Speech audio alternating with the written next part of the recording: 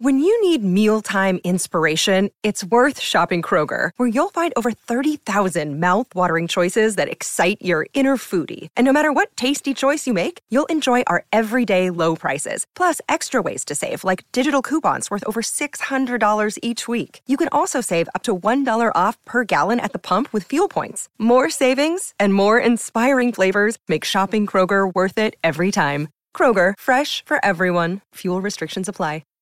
Hi, everybody. This is Adriana Trajani. I'm the host of You Are What You Read. I have the privilege of interviewing luminaries of our times about the books that shaped them from childhood until now. We get everybody from Sarah Jessica Parker to Kristen Hanna, Mitch Albom, Susie Essman, Craig Ferguson, Rainn Wilson, Amor Tolls, you name it, they come, they share. New episodes of You Are What You Read drop every Tuesday on Apple, Spotify, or any major streaming platform wherever you listen to your podcasts.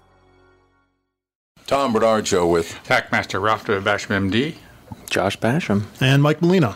We'll be right back. Kick things off. Hour 3, Tom Bernard Show. Michael Bryant, Bradshaw Bryant. What's the latest? Well, basically, we're trying to represent people who have been hurt, then talk to them before they talk to an adjuster. One of the key points is to make sure you know what your rights are before you start talking to the insurance company, and they start asking you questions or they try to settle your case early and cheap.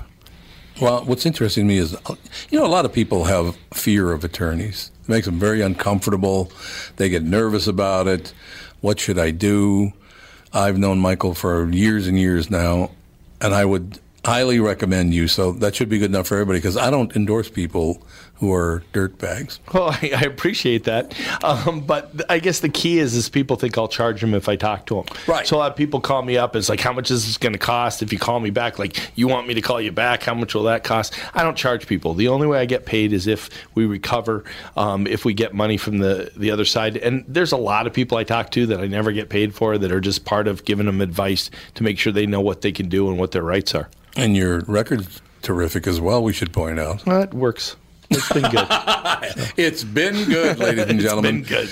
And how do they contact you? And either through our website, which is minnesotapersonalinjury.com, minnesotapersonalinjury.com, or at 800-770-7008. Michael Bryant, Bradshaw and Bryant. Walser Automotive is a Minnesota family-owned business. It started in the 50s. It's grown by leaps and bounds, especially in the past few years, and they now have 23 dealerships spread across 2 states. The Walser way includes upfront, no haggle pricing on every single new and used vehicle they sell.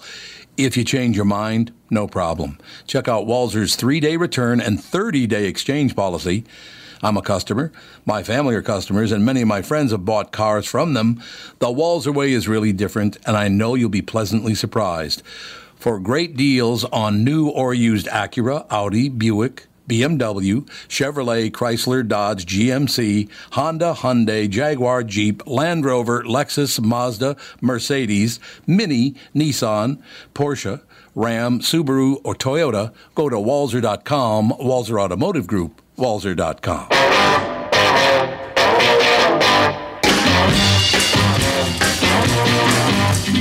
not content to be with you in the daytime. Girl, I want to be with you all of the time. I'm really hoping something didn't happen, that somebody did this, and it didn't happen by itself. But I was looking to my left, and I'm looking over at Hillary Clinton and Donald Trump bobbleheads. I look to my right, and Jesus has moved about a foot. I'm really hoping that you moved that, Molina. Yes. Thank God. I moved him. Yeah, because where it was amongst some wires, and Jesus couldn't dance. Yeah. Jesus could not dance. Jesus can dance where he is now. Now, does this snap up? Is that what happens? No, that'd be the hopping Jesus, not the... Whoops. Sorry, Jesus. Oh, Molina just knocked Jesus down. Oh, so he does that. Jesus is rocking and rolling. Good for him. It's a good thing. I'm sure Jesus was a very nice guy. Don't you think? Great guy. He'd be laughing right now. Yeah, Jesus would be laughing. I think that they had the people that have expressed it, like Buddha, like Jesus. I think they had a good sense of humor. Yes. And they laughed once in a while, and they weren't all serious the way so many people put them, the like they put them in. I couldn't agree more. They're fun people. I think you're absolutely right. And my favorite poster of all time was a split screen An NFL player on one knee praying in the end zone, thanking Jesus for a touchdown. And then the other part of the split screen is Jesus was a feet up watching hockey. One of the best of all time. Jesus is a hockey fan. You can pray all you want. You can do whatever you want, but sorry, I'm watching hockey. I'm busy right now. Some random facts for your Tuesday. Veggie burgers were invented at roughly the same time as hamburgers. They both show up in cookbooks from the late 1800s. Did you know that? No. I didn't. I had no idea veggie burgers were invented at the same time hamburgers were. I wonder if they tasted just as bad back then as they do now. Yeah, they're not the best in the world. Alex tells me there's one kind that's really good. Boca burgers or something. I don't know. I think Bill Clinton was lying about that. Oh, I love Boca burgers. Yeah, sure you do. Mm-hmm. There's a guy I still don't understand. He's worth $5 billion now. His foundation is worth $5 billion. How many women did he violate in his life, and he got away with it 100%? How did that happen? $5 billion. There's $5 billion in the Clinton Foundation account. And I wonder what their total income, both of them, what their total income has been. Oh, God. Has it been $20 million? I mean, being president, being Secretary of State, they were attorneys for all they did work. Right. But most of the time they've been in public service, and that's not a high-paying job. It's not a $5 billion, career job. No, it's a lot of it. Well, I think at least 20% of it is Saudi money. At least 20% of it. They gave him at least $1 billion, probably more. But if you're Bill Clinton, you got to be walking around thinking, I could do whatever I wish to anyone I wish because no one can touch me. He's untouchable. That's right. It's amazing. It is, I don't know. Like I said, the best way I can explain my politics for new listeners is I am not a Hillary supporter or a Trump supporter, and I'm not a Hillary detractor or a Trump detractor. I don't care about either one of them.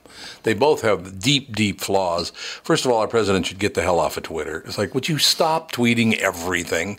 But he does it just to annoy people. Yeah. If that Twitter stuff got under Kim Jong-un's skin, I know. You're right. If the Twitter rhetoric got underneath their skin, you're right. And what part of this whole package? If it comes to fruition and there's something that moves there, and it may not, and I have no huge faith that there will, but if something moves there, what part of this package that Trump has put forward did it? I don't know. I don't know. Was it Twitter? Probably not. But there's 1,000 other things. But I can just see Kim Jong-un. Kim Jong-un. He's got his account. Trump tweets something, and he probably has an A-list. He's tweeting back. I know. Well, I tell you what, it didn't really help that they blew up their own nuclear program accidentally. I don't think it helped North Korea a whole lot. Yeah. In the argument saying, no, we're going to come after you. You just blew up your own nuclear program, so you got problems. That's all I know. Yeah. Wasabi was originally eaten with sushi to kill bacteria, not for its flavor. That's not necessary now with modern sanitary conditions, but people still eat the wasabi out of habit. When you eat sushi, do you put wasabi on it? Lots of it. Yeah, I do. Lots of it? Yep. You do? Particularly with tuna.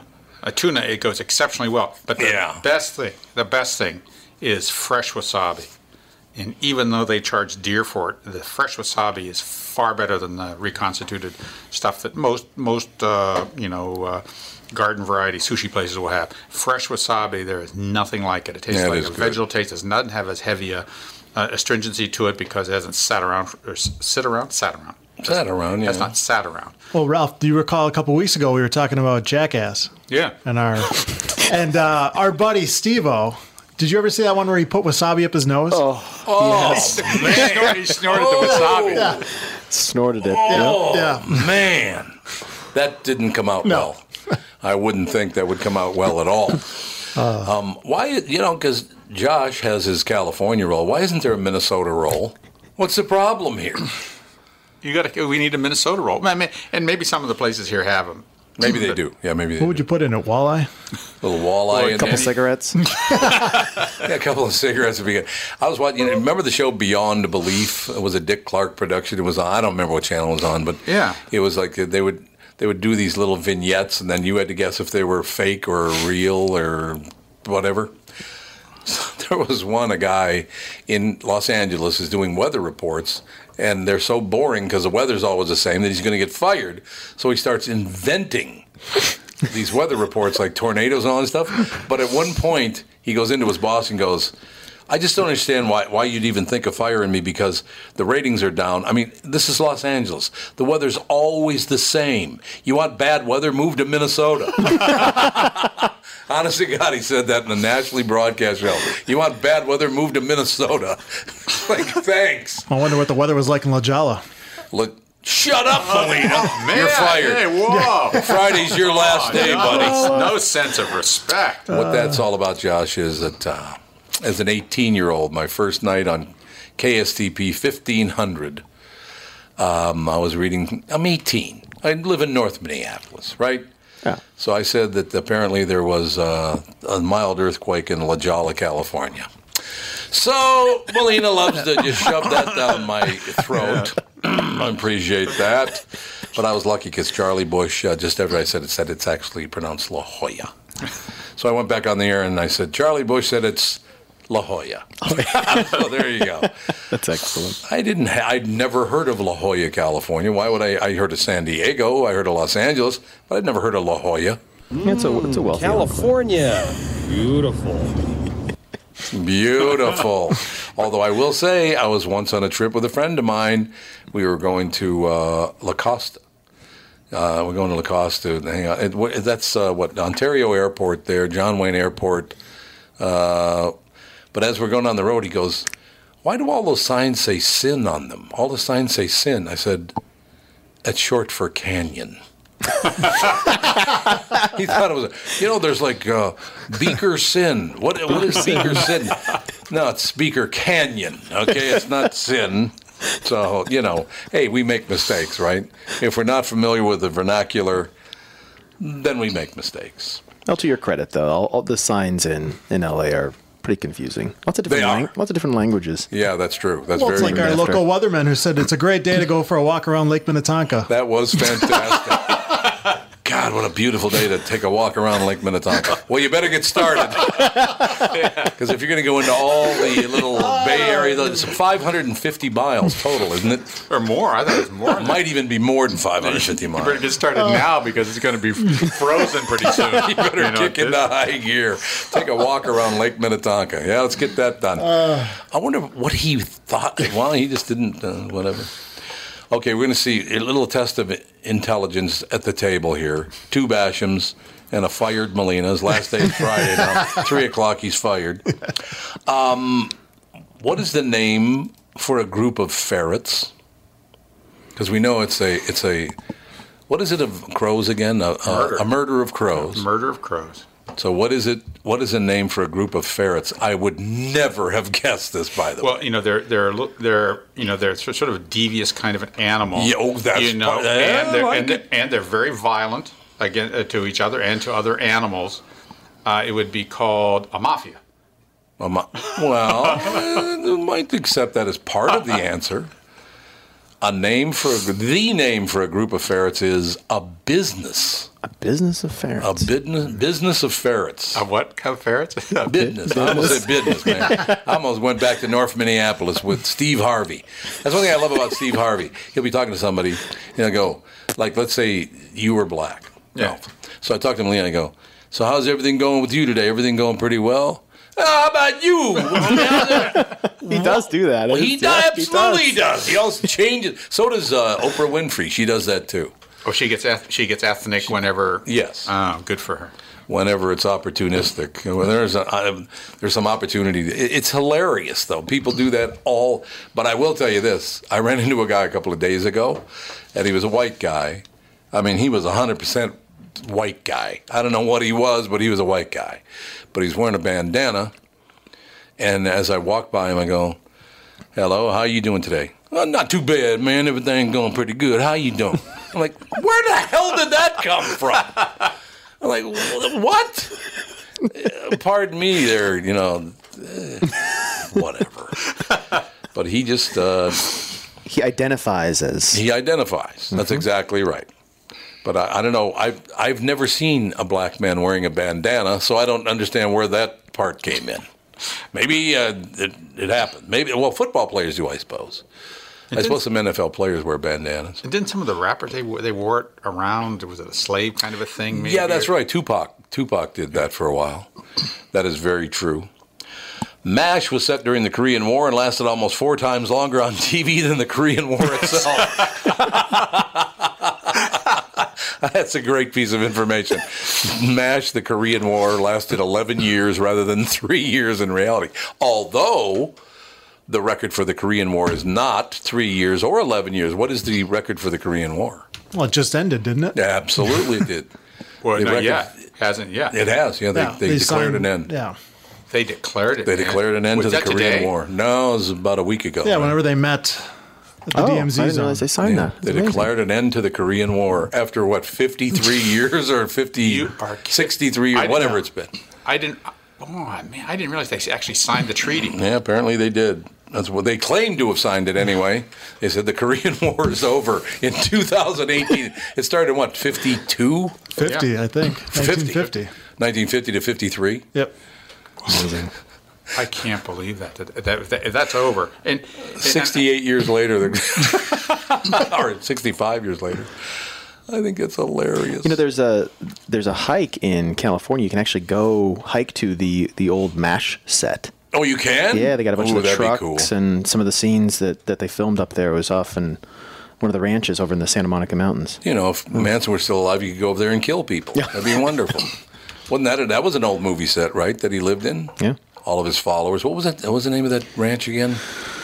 You cannot remember the ranch, but it was they filmed Not a lot Neverland. No, it's not Neverland. That was Michael Jackson. That was Michael Jackson. My favorite still is once in a while Dwayne will throw it in. When Michael Jackson's name comes up, he always plays that one. Michael Jackson going, "The Jews do it on purpose." It's like, oh my God! And once again, he never paid the price for that. He said the Jews do it on purpose, and no one ever even brought it up to him. What the hell is that? I know. Why wouldn't they challenge him on that? I mean, you're right. Why are there different rules for certain people? You know, was that back when social media was around? Was it pre? You might be right. That might have been pre. It's easy. Social media's changed everything. It's easy to get a gang of people that can just, with a small amount of people on social media can really drum up quite a amount of trouble. I'll be honest with you, I had no idea until social media got big that I was such a prick. I knew that, I had a certain leaning, but I didn't know. Until it actually broke as a national story. But I learned something, so that's good. I guess anytime you learn something from anything, it's a good thing, isn't it? Yeah. There are more tigers in Americans' backyards than in the wild. Did you know that? Americans with tigers in their backyard. There are only 3,200 tigers in the wild and more than 4,000 kept as exotic pets. Well, didn't a high school graduation, they just had a tiger in a cage. And they got in a lot of trouble for this. So what do you think you're doing bringing a caged tiger to a high school graduation ceremony? There are 4,000 people that have tigers? That's what it says. 4,000 kept as exotic pets. Didn't Mike Tyson have one in Vegas? Yes, he did. He absolutely. Yeah, remember The Hangover? Yes, that's right, in The Hangover. We'll be back. Part 2 of Hour 3 right after this Tom Bernard Show. Did you know that about 60% of people over the age of 60 are starting to experience cloudy, blurry, or dim vision due to cataracts? Tom Bernard here for Whiting Clinic LASIK and Eye Care. Whiting Clinic is best known for their fabulous LASIK results. You've heard me rave about them for years, but did you know they're also experts in cataract surgery? Yes, indeed, and I'm here to tell you about my wonderful experience having cataract surgery at Whiting Clinic. I'm at that age when my vision started to fade, so I called up the folks at Whiting Clinic. They helped me out right away. My cataract surgery was super easy, and thanks to the Whiting Clinic, my vision is top-notch once again. Whiting Clinic has the most advanced lens technology options, so I can see far away and up close without wearing any glasses. If you want to learn more about your options for cataract surgery or clearer vision, attend one of Whiting Clinic's cataract seminars. Call Whiting Clinic at 855-554-2020 to RSVP today. That's 855-554-2020 to learn more about your cataract surgery options at Whiting Clinic. It's Tom telling you how easy it's been for me to lose weight on the Nutrimost weight loss plan, and now you can find out how to have success losing weight at Nutrimost Twin Cities in Plymouth, just like me, at their free informational dinner on Monday, May 21st, 6 p.m. at Jake's in Plymouth. Those unwanted pounds will melt away really fast. I lost over 40 pounds at Nutrimost Twin Cities in Plymouth after being educated on clean eating, finding out what foods my body prefers, and I now know the foods that are weight gain triggers. As I've said over and over again, the Nutrimost weight loss plan is so easy. They guarantee that you lose 20 pounds or more in just 40 days. There's no exercise, shots, drugs, prepackaged food, and I'm never hungry. Nutrimost Twin Cities in Plymouth has helped me change my life. And I know they can help you too. Call now to register for the Nutrimost Twin Cities in Plymouth dinner on May 21st. To register, call 763-333-7337. That's 763-333-7337. It's the eye of the tiger, it's the thrill of the fight, rising up to the challenge of our rival. And the last known survivor stalks his prey in the night, and he's watching us all in the Eye of the tiger in your backyard in 4,000 American households. Now we're talking. This next story is for you, Melina. How tall are you? 6'4". 6'4". And how much do you weigh now? 230. That's pretty good. I mean, that's like real good for you, isn't it? I think so. Well, what is Trump? He's like 6'2" and 239. Yeah, which he's actually probably about 270. I think he's 339. 339. He's 339. So yeah, 6'4", 230. Yep. So that's pretty sizable. Okay. Do you think that short man syndrome is real? Yes. Yeah, that took him a long time, didn't it? That's funny because I wanted to ask you that. 6'4", 230 pounds. Short men have it pretty easy in life, so it's time to knock them down a peg, if pegs that low even exist. That's really cold. That's really cold That's at the wire. That's cold. I did not invent that. I just read it right off the complete sheet. A new study out of the Netherlands found that short man syndrome really does exist. The researchers found that guys under 5'7" would act more aggressively in social experiments than other men who were taller. So what does it mean? The researchers say it's biologically ingrained in short men to be more aggressive when they can and grab whatever resources they can because they might have fewer chances to get them. But nowadays, you think that's true nowadays? They're saying it's genetic. Because they say it's They are saying it's genetic. That's it's exactly biologic. Right. Oh man. Yeah, absolutely. But they should rename it. They should rename the that syndrome. They shouldn't say short man syndrome. It's offensive to short man. They should call it the Pesci syndrome. The Pesci syndrome. I like it. He's about 5'1", isn't he? Yeah, and that's his whole character. His whole character is that striking out and. There's no doubt about that. Yeah. That is definitely the Pesci syndrome. Yeah, you're right about that. The most common ways people screw up on the first day at a new job.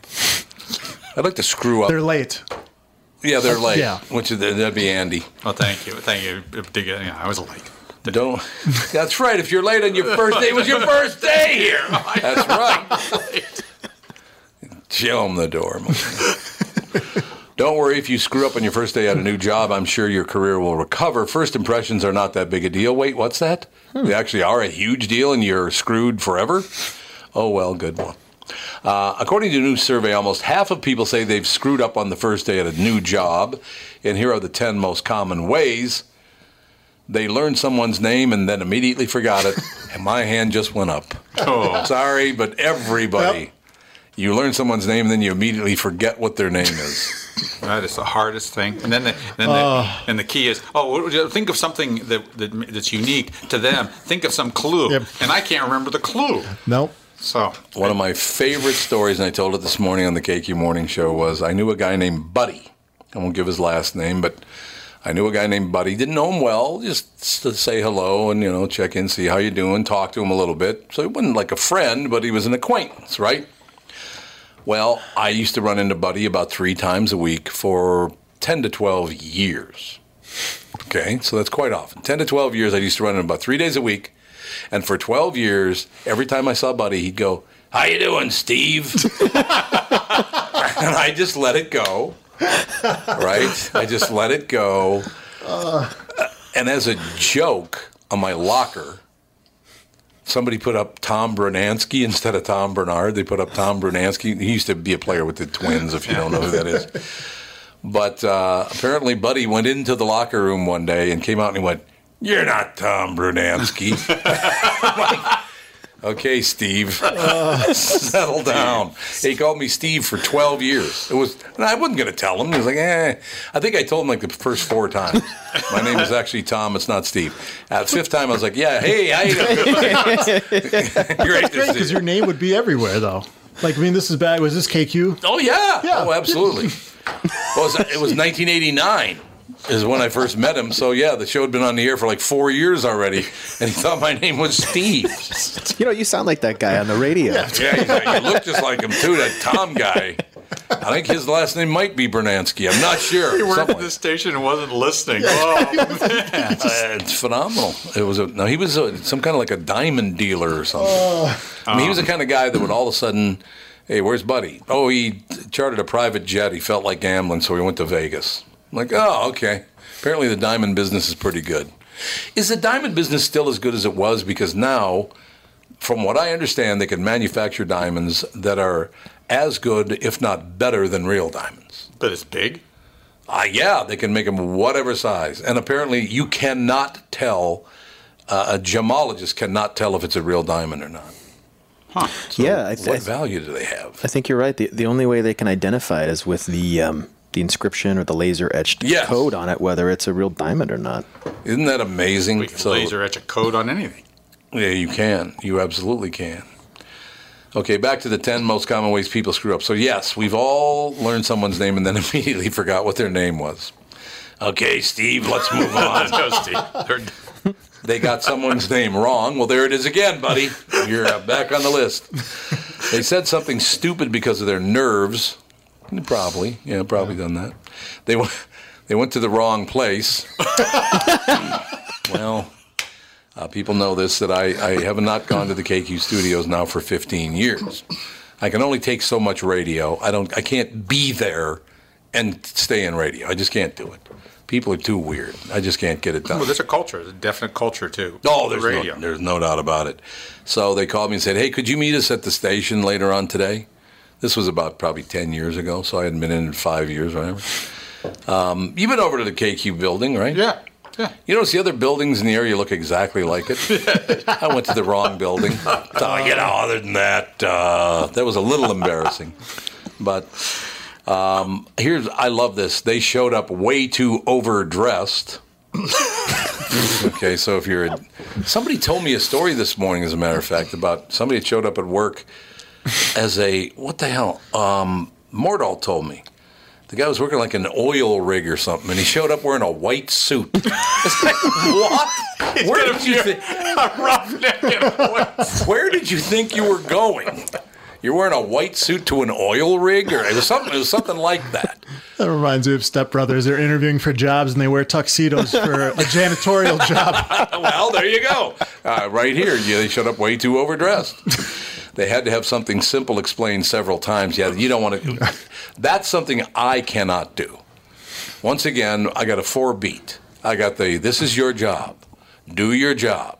Do your effing job. Remember when you used to work? That's all I can do. I can do 4 beats. That's all I got in me. It's, and like I said, I don't fire people. I don't hire people. I just can't work with you. Just go work somewhere else. Go to the other side of the building and work over there.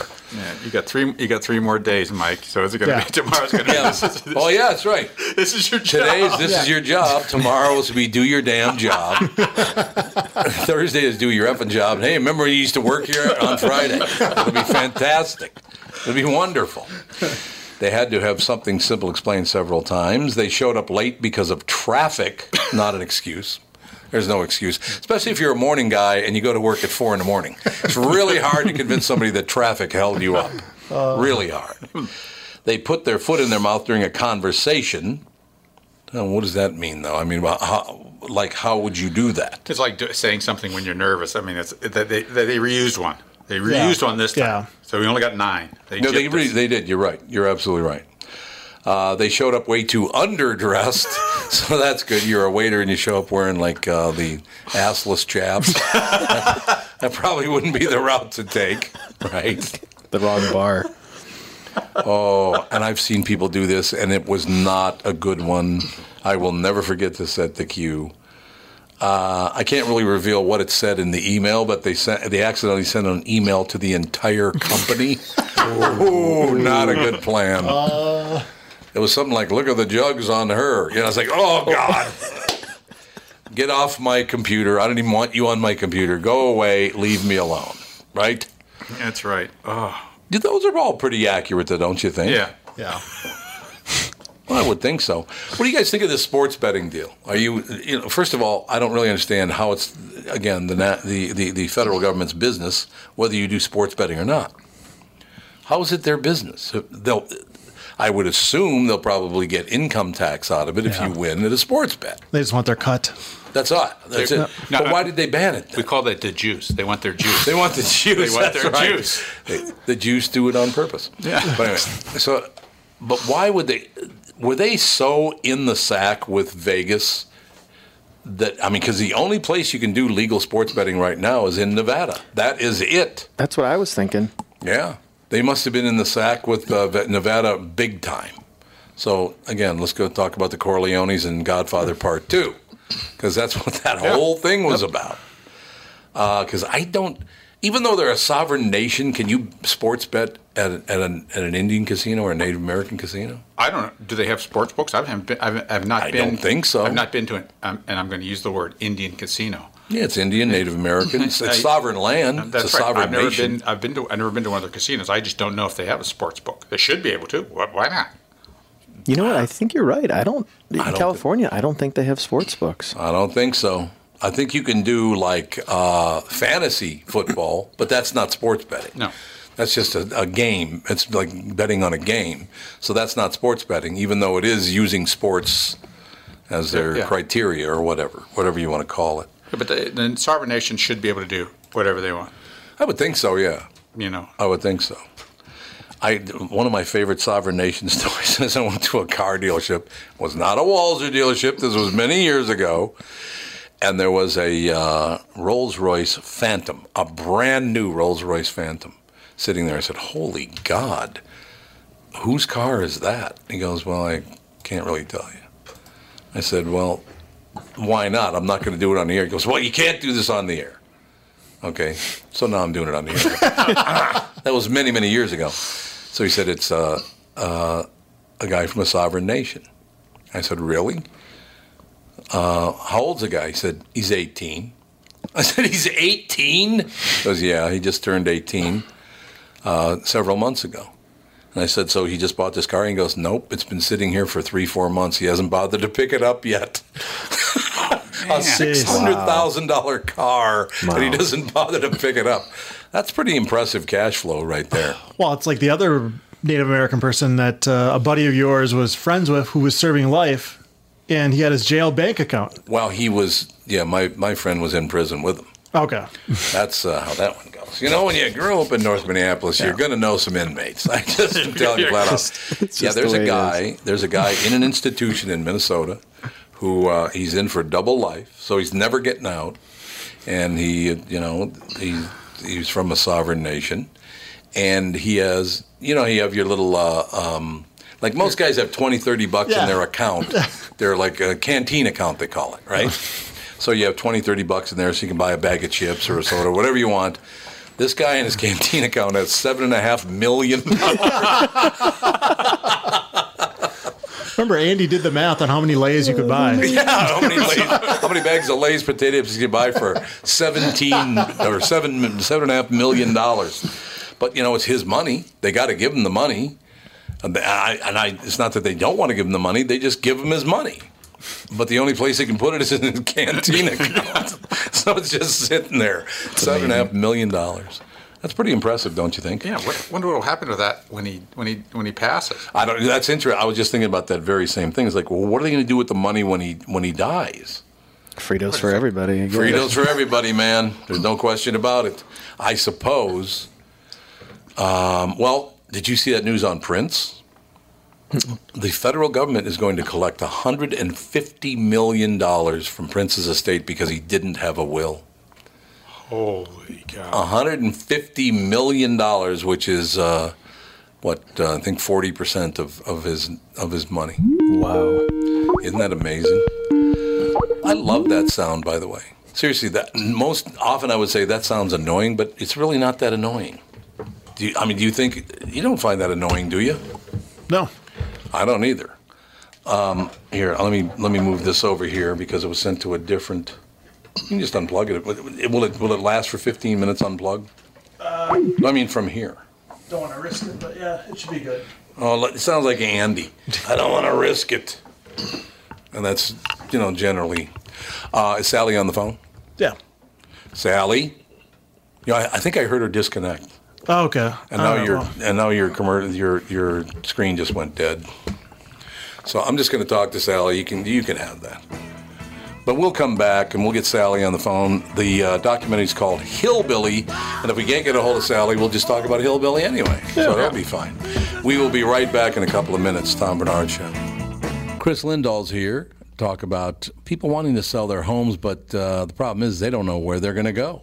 That's right. Yeah, the biggest challenge right now is you can sell your house, and you can sell your house for more money with the Chris Lindahl team. The issue is where you're going to go. Are you going to move in with your parents, your grandparents? Are you going to have a hotel, townhome for temporary housing, or are you going to move in with Tom? Well, they're not going to move in with me. They might move in with Chris, though, ladies and gentlemen. That's K-R-I-S, by the way. We have to reach right out to them. Where are they going to go? Yeah, so we have a you don't have to move twice guarantee. Yeah, I like where that. there's 5 steps that we take at the Chris Lindahl team where we put those things in your contract when we represent you so that you're protected, so you don't move twice. You're in control because you're the seller, and when you find a property, then you sell. It's a wonderful thing. So you've got the answer. I have the answer. Here we go. That's why they're America's #1 RE/MAX results team. We'll give the first 5 callers a free copy of Chris' #1 best-selling book, Sold, chrislindahl.com, or you can call 763-401-SOLD. I remember when my older brother came home from Vietnam and how proud I was to be seen with him in uniform. I'm a huge supporter of our military men and women and always have been. I've also got a soft spot for women and children. Lincoln said in his second inaugural speech that we should take care of the wounded and care for the widows and orphans. That's exactly what the Gold Star Ride Foundation does. This summer, the Gold Star Ride Foundation will travel across the country visiting Gold Star families on an ambitious adventure to help those families and remind them they are not forgotten. I made a commitment to help this organization just like Weston Choppers, Northlight Color, and Print Media Minnesota, and you should too. It's pretty easy to do. Just visit www.goldstarride.org and click the donate button. Many of my listeners already have, and that's great, but let's not forget, we're all in this together. www.goldstarride.org. Today's a good day to do it. Be proud of our veterans and their families. Make a contribution today.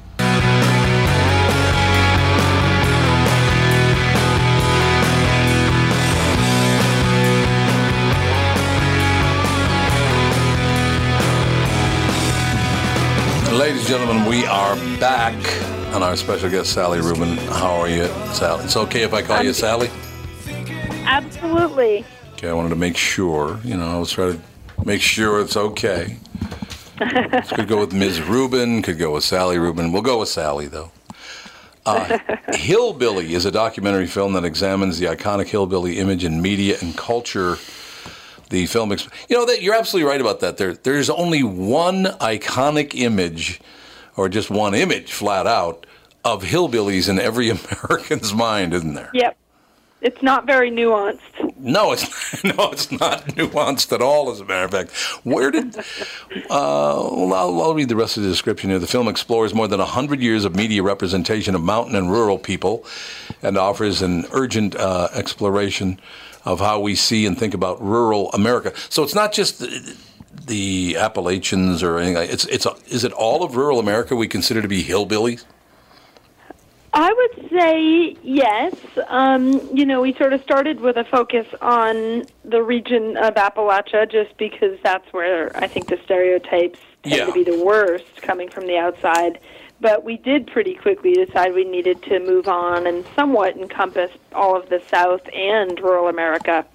That would be a very broad, sweeping film, so we try to stay as focused as we can. But we do touch on in the film how other rural regions get that kind of hillbilly treatment and stereotype from urban America in particular. It's pretty interesting because looking back, as I grew up in an urban area, in the inner city, And my first exposure to so-called hillbillies was on the Andy Griffith Show. Yep. I mean, was that show responsible for a lot of the ways that people see mountain people? Yeah, the Andy Griffith Show, Hee Haw, Beverly Hillbillies were a lot of shows in the 50s and 60s, Amos and Andy, that portrayed this very, as we say, nuanced view. And then, of course, when Deliverance came out in the early 70s, I think too, was largely responsible for a lot of the ways that most of America views rural people. You know what's really interesting to me, Sally, is the fact that if you are rural, you don't tend to like metro people much, and metropolitan people don't tend to like rural people much. But is that all changing now because, obviously the access to things like social media and all the rest of it? That's a good question. I mean, I live here in L.A. I'm from Boston originally. I definitely see here in L.A. this sort of back-to-the-land intrigue that a lot of urban hipsters have.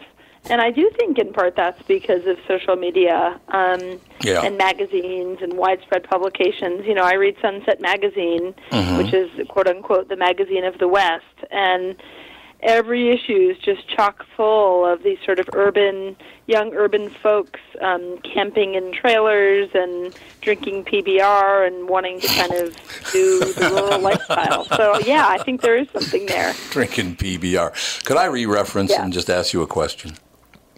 Sure. You're from the Boston area. Where in Boston did you grow up? I grew up in Newton. In Newton, okay. Explain to me this, because I grew up a Catholic kid in the inner city of Minneapolis. Went to St. Joseph's and St. Anne's schools. I've never understood Boston. I love Bostonians, by the way. I love the Boston area, everything about it, the colleges, all of it. It's magnificent to me. But explain to me, and by the way, two of my best friends are from Boston, so it's just how it is. Okay, you're Irish, you're Catholic, but you're a townie or a Southie. You're not the right kind of Irish. It's like, right. What is that? Yeah, I mean, that phenomenon is definitely part of what I observed growing up. Yeah. I grew up in a middle-class Jewish neighborhood, but went to public schools mixed in with working-class Irish and Italian folks, and we did call them townies, mushes.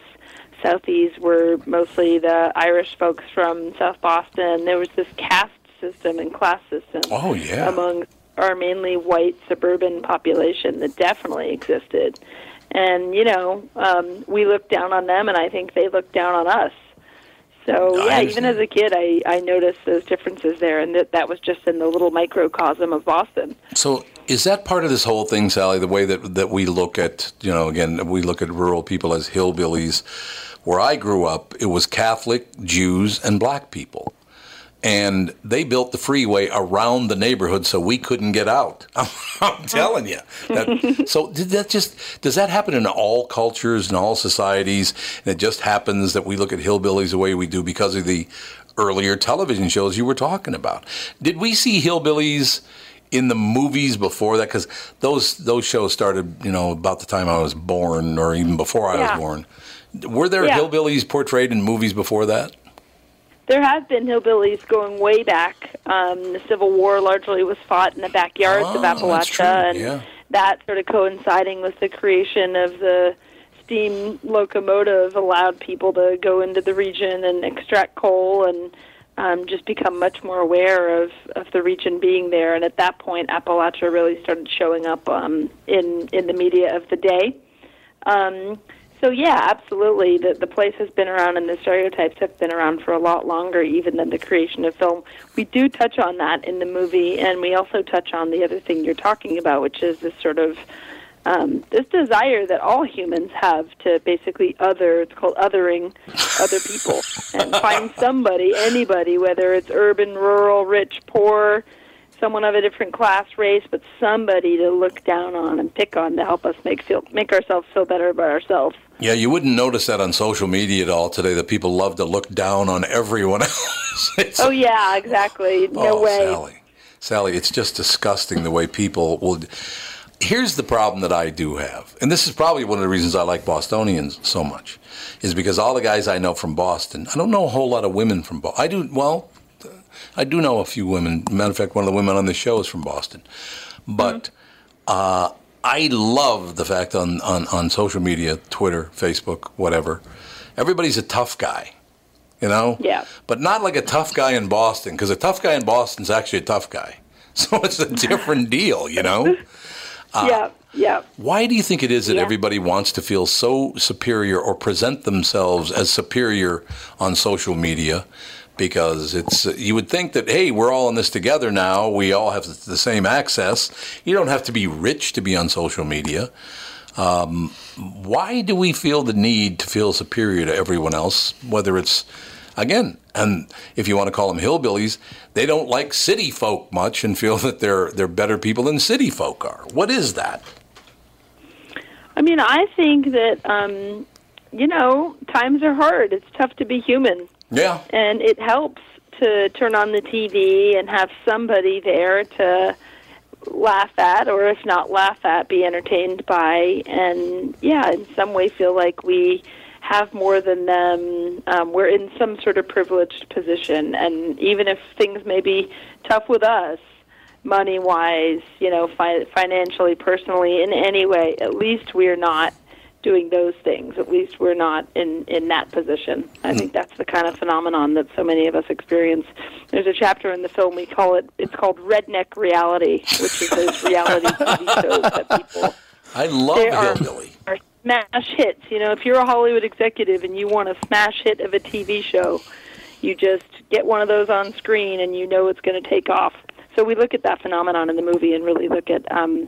kind of what's going on there interpersonally when people are watching those shows.